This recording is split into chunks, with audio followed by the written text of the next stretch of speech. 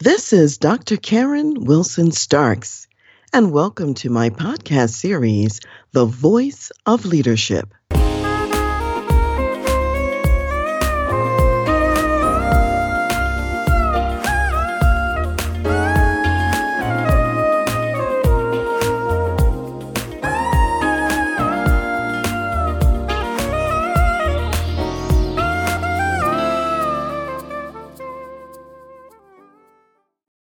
My guest today is Dr. Carroll H. Greene III, a retired Air Force colonel and board-certified consulting psychologist.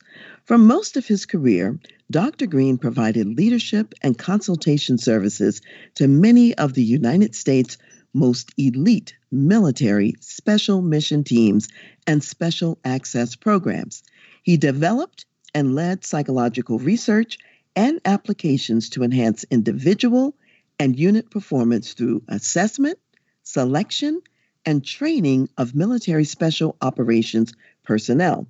Dr. Greene's 34-plus years of military and civilian service to units in the U.S. Special Operations Command included clinical healthcare leadership, operational support to combat and intelligence operations, as well as consultation to senior commanders on unique operational and personnel performance challenges. With more than 40 years of leadership experience in government, private, and public organizations, his consultation and coaching services also include managing small business challenges and consultation to a large public utility. Thanks, Dr. Greene, for joining me today as a fellow former military officer and member of a sister service, the Air Force. As you and many of my listeners know, I served as an active duty Army officer and psychologist, so we have much in common. Welcome, Carroll, to the Voice of Leadership. Thank you, Karen. It's a pleasure to be here, and I certainly appreciate your invitation. Good. I'm so glad to have you. So let's just jump right in, Carroll. For those who might not know, give us a brief description of military special operations units. Who are they and what do they do? Well, Karen, I think when most people think of military special operations, and when I do too, we're thinking about the operators themselves. Of course, there are many support organizations, but we're thinking of Navy SEALs, the U.S. Army Special Forces, Air Force Special Operations, Air Commandos, and today the Marine Raiders of the U.S. Marine Corps. Those are the organizations people would normally think of. So tell us a little bit, Carroll. I know people watch the news and they see a few stories, but what do these special operations units do in general, and how are they different from regular military units?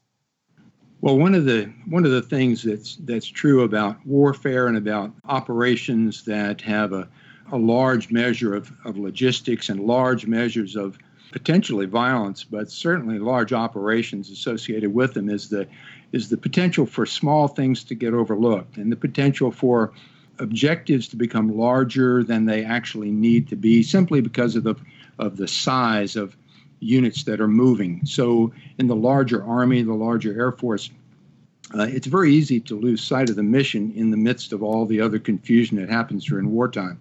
Special operations units are smaller. They are more focused. They do what are referred to as more surgical type of operations where there's a specific objective to be achieved.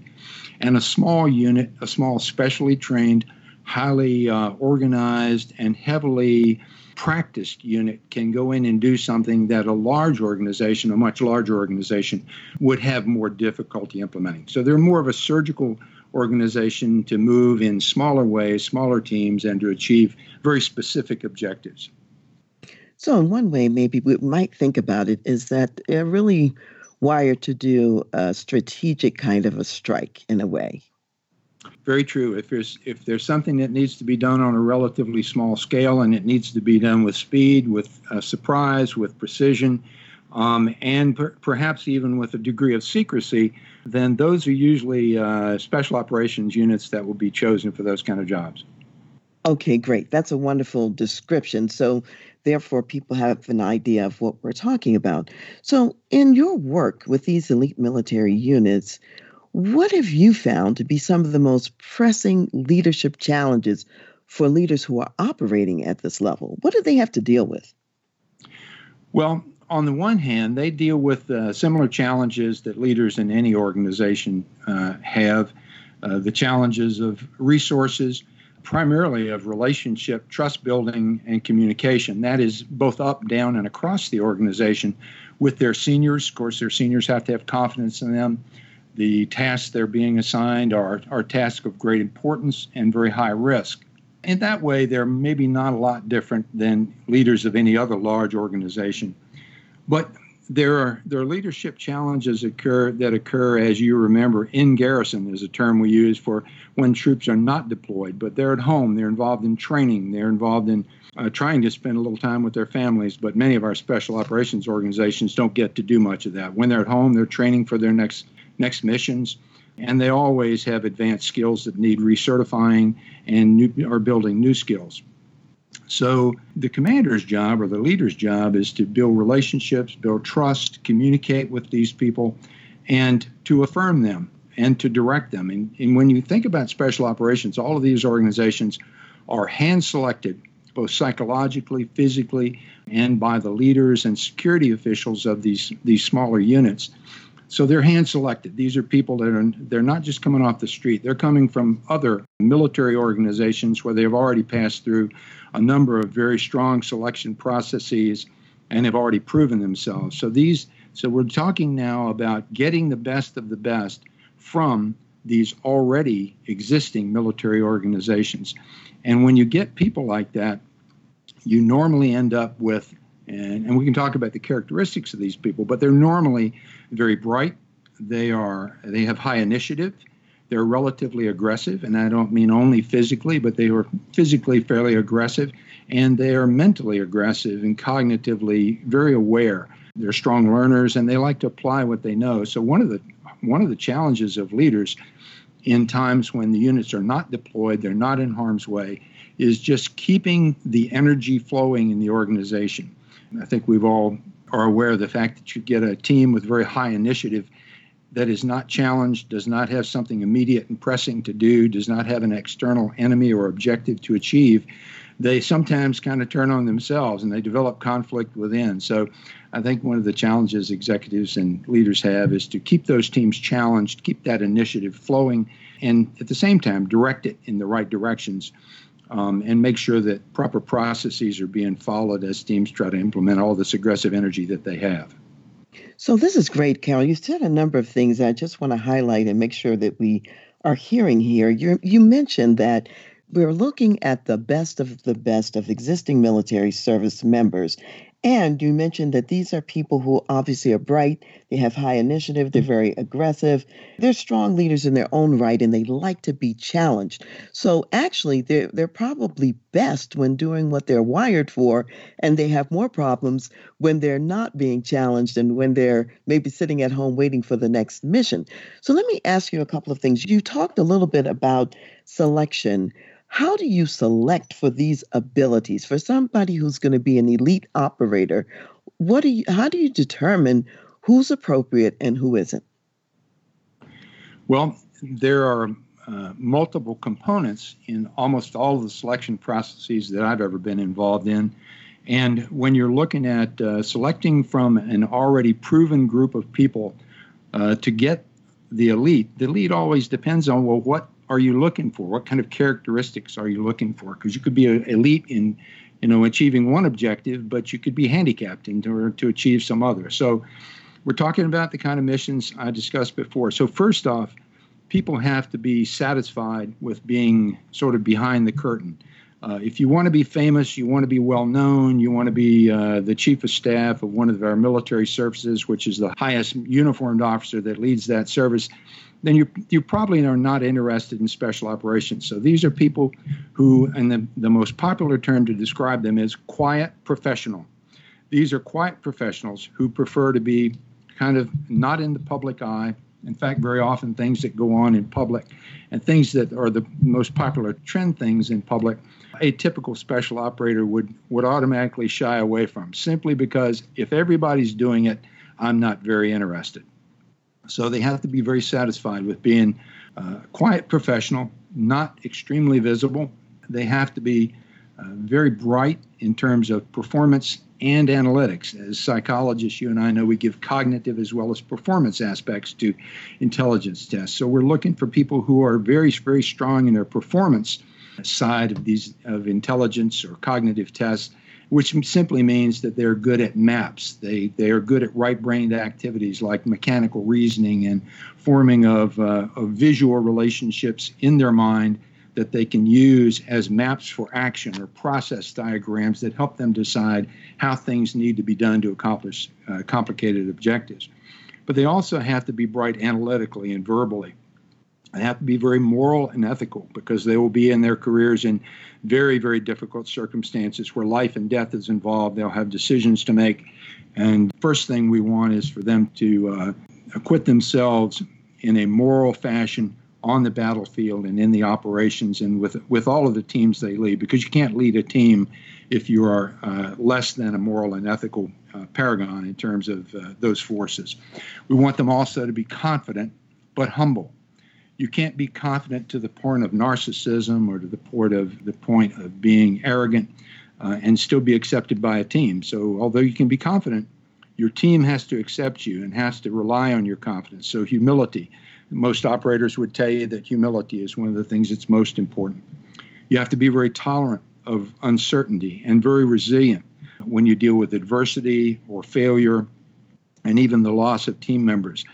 You have to be able to discipline and push down your emotion, compartmentalize it, and to move on to whatever objective that you're trying to achieve. All of these things are built.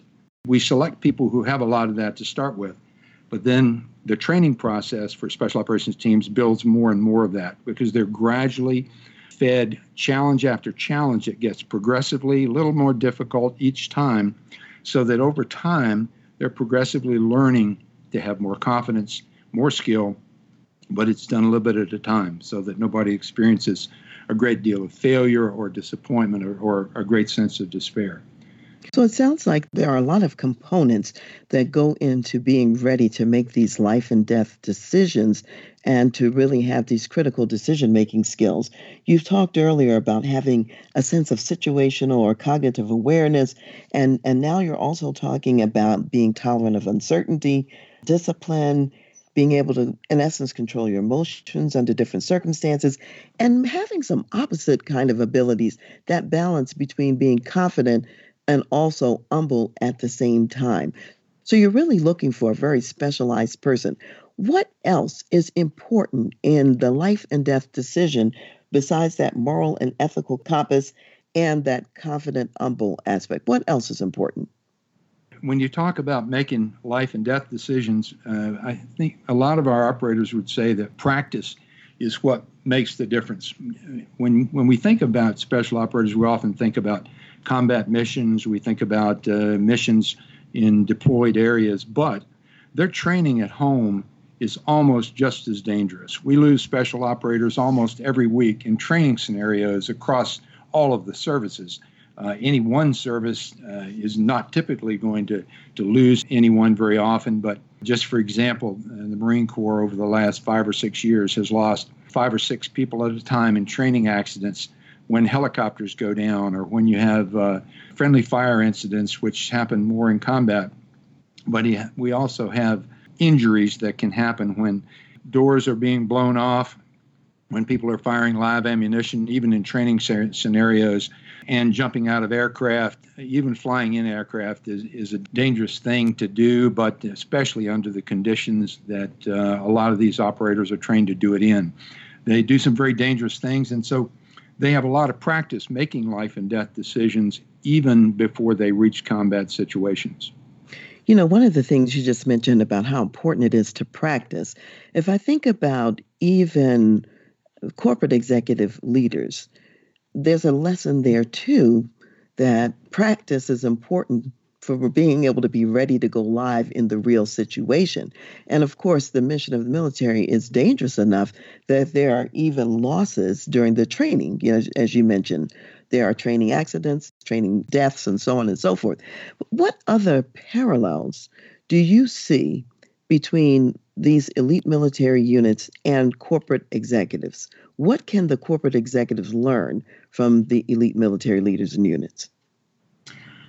Well, I think conceptually, of course, their situations may be slightly different. Some of the risks they take may be slightly different, although our corporate business executives certainly take and have to deal with very big risks in terms of financial risk or logistical risk, things like that. But I think some of the things that carry over are humility, intelligence, that moral and ethical base.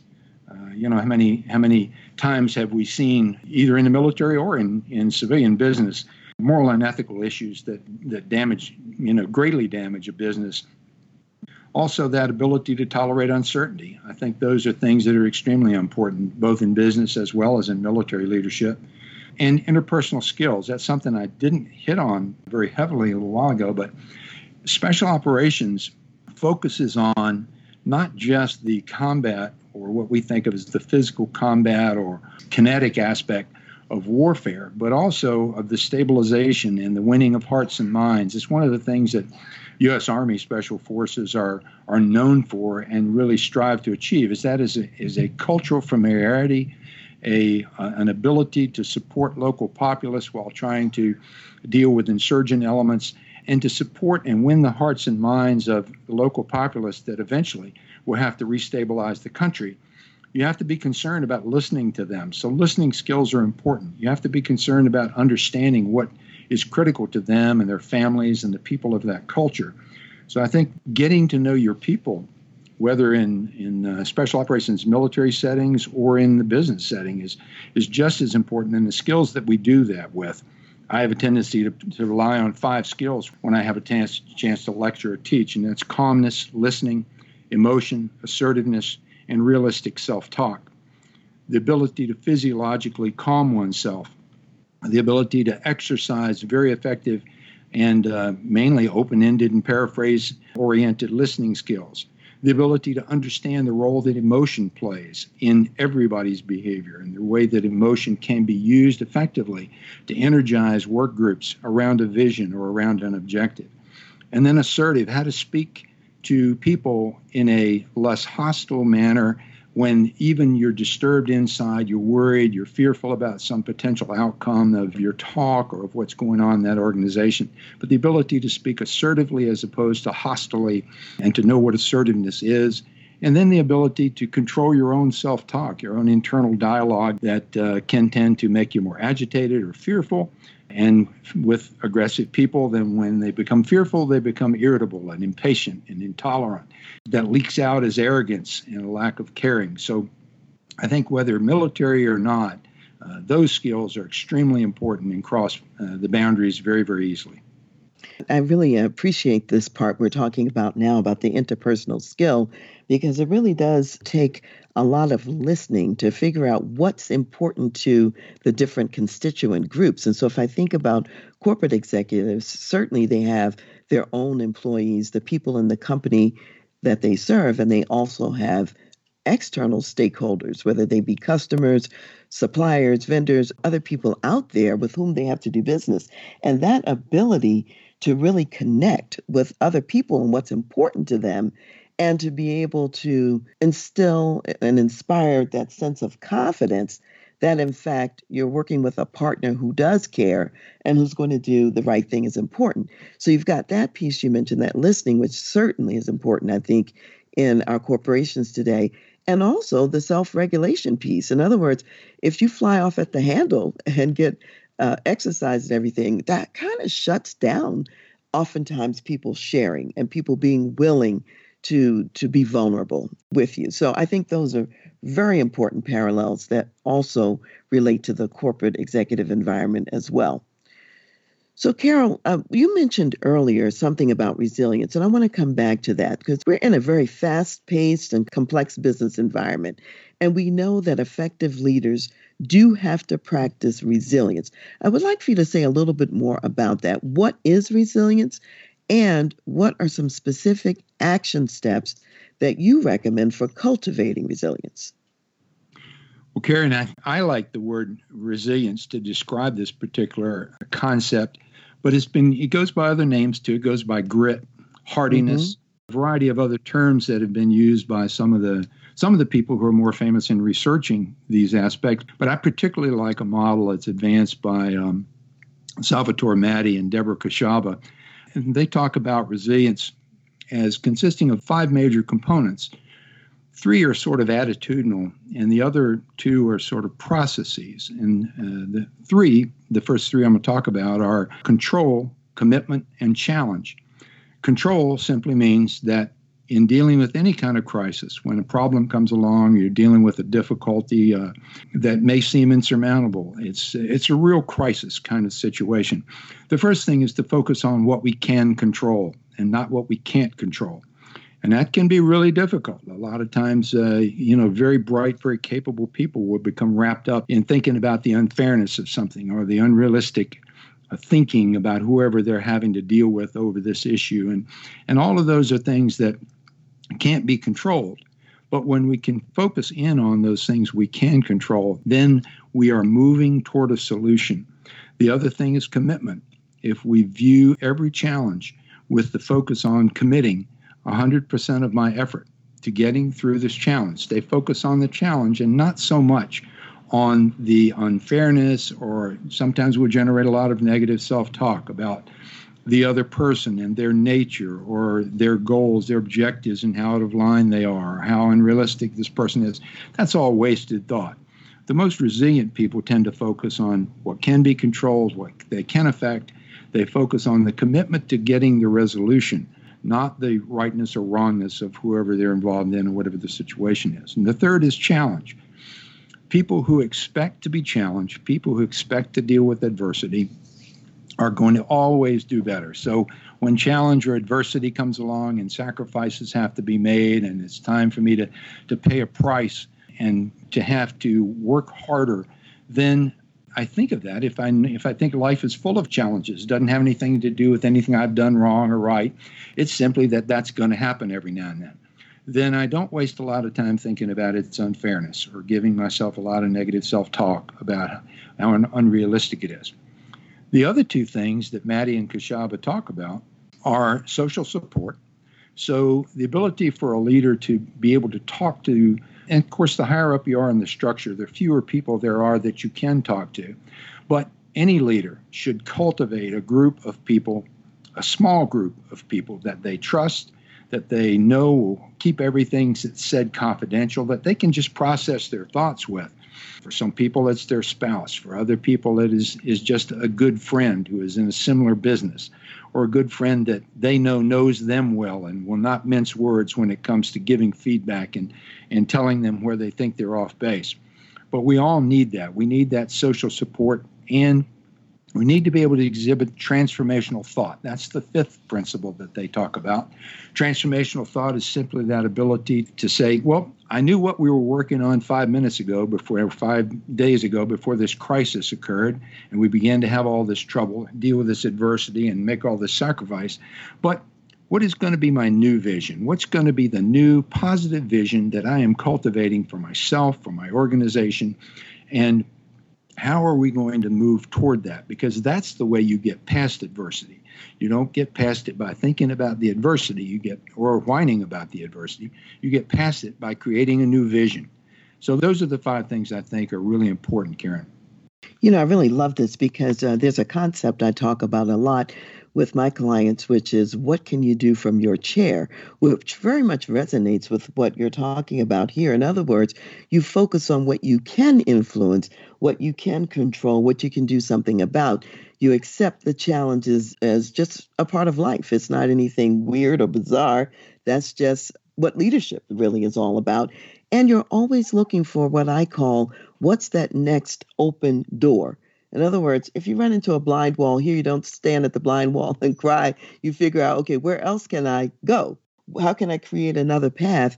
And that's all getting to that new vision or that transformational thought, as you call it. So those are really powerful ideas that you've actually shared, and I really appreciate that. So, Carroll, let me ask you very personally here now. Since you spent a lot of your years working with these elite military units, what have you personally learned from working with these special mission teams? Oh, that's a great question, and I've thought about it many, many times over the years, and I'm just so grateful having had the opportunity and the privilege of working with people who started off their lives, and these are all young men and women in they're usually in their 20s. They're young to mid to late 20s. Because in my case, I was working with organizations of people that were hand selected from already existing military units. So some of these people were already advanced in rank. And yet, even though I was older than many of them, I saw strengths in them that just inspired me. A personal note for me is I tend to be one of those people who thinks a little too much, and special operators call that the paralysis of analysis. Mm-hmm. So analyzing a little too much, thinking out what if this, what if that, which is not bad. I mean, it's a good quality to have if you're trying to do some planning and you're trying to make sure we don't run into any barriers that we haven't thought about. We're trying to get all our resources together.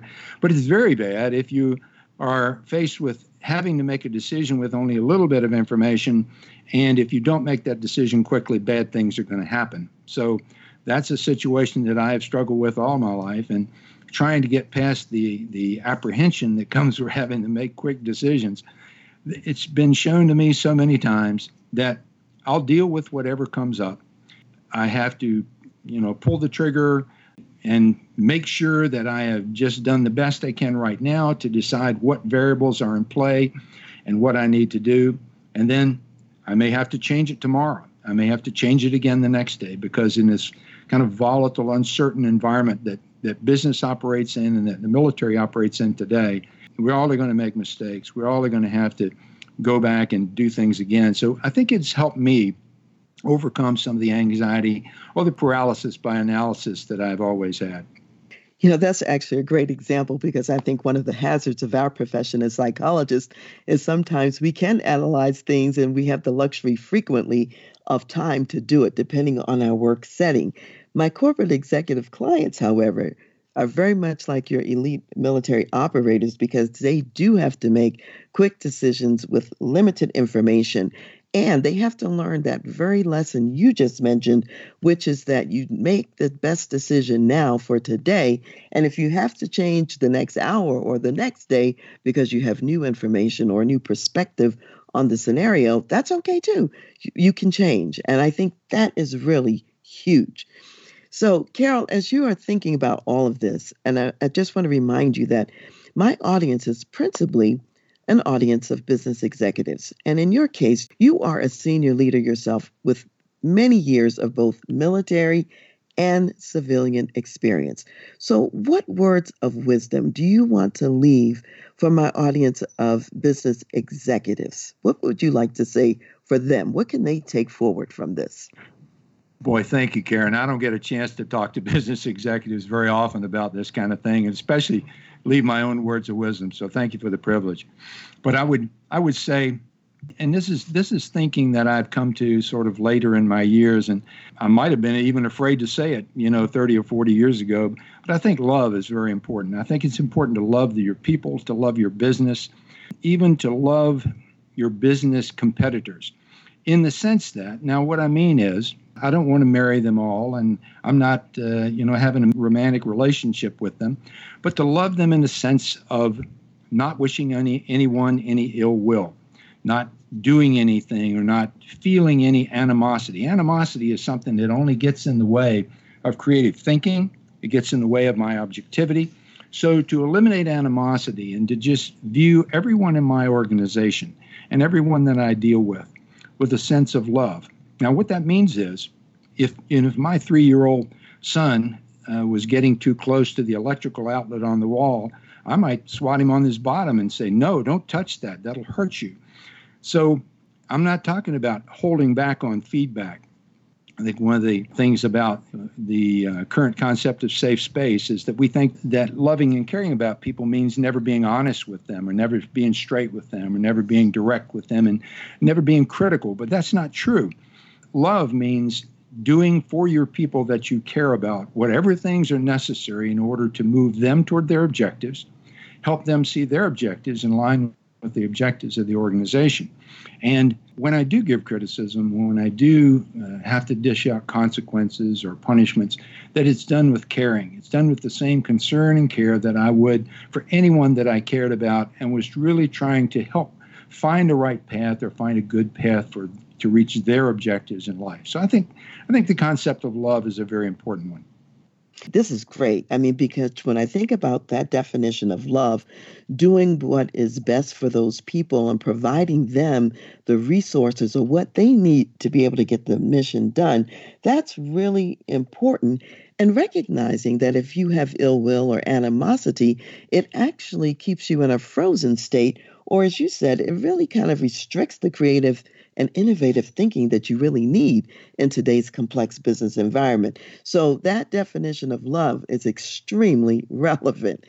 And let me just ask you one little nuance here. How is your counsel the same or different for, let's say, senior military leaders who might be listening? I'm not sure it would be much different. I think it would be about the same. I think I would say, too, that the senior business leaders in general and military leaders, too, that I have known, I've been blessed to have some wonderful leaders that I've worked for in my career. And I would say that they probably resonate with that anyway, because I have seen that. And that's probably where my opinion comes from, and having seen some of the better leaders in our world today and being very impressed with who they are. And they've taught me a great deal, too.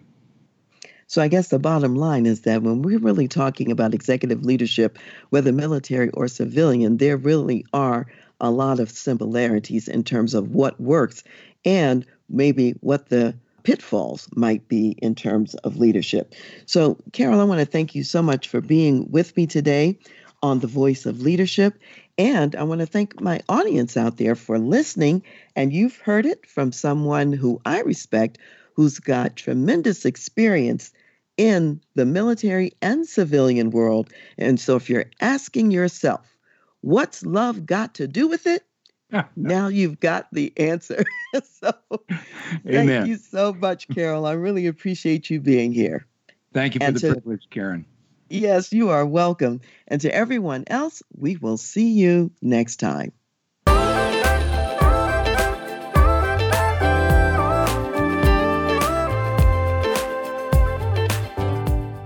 You've been listening to The Voice of Leadership with me, Dr. Karen Wilson Starks. And I want to give a special thanks to jazz saxophonist Ron McMillan for granting us permission to use his gifted music on our show. Thanks for listening, and remember to go to my website, transleadership.com, for more strategies, insights, and leadership resources.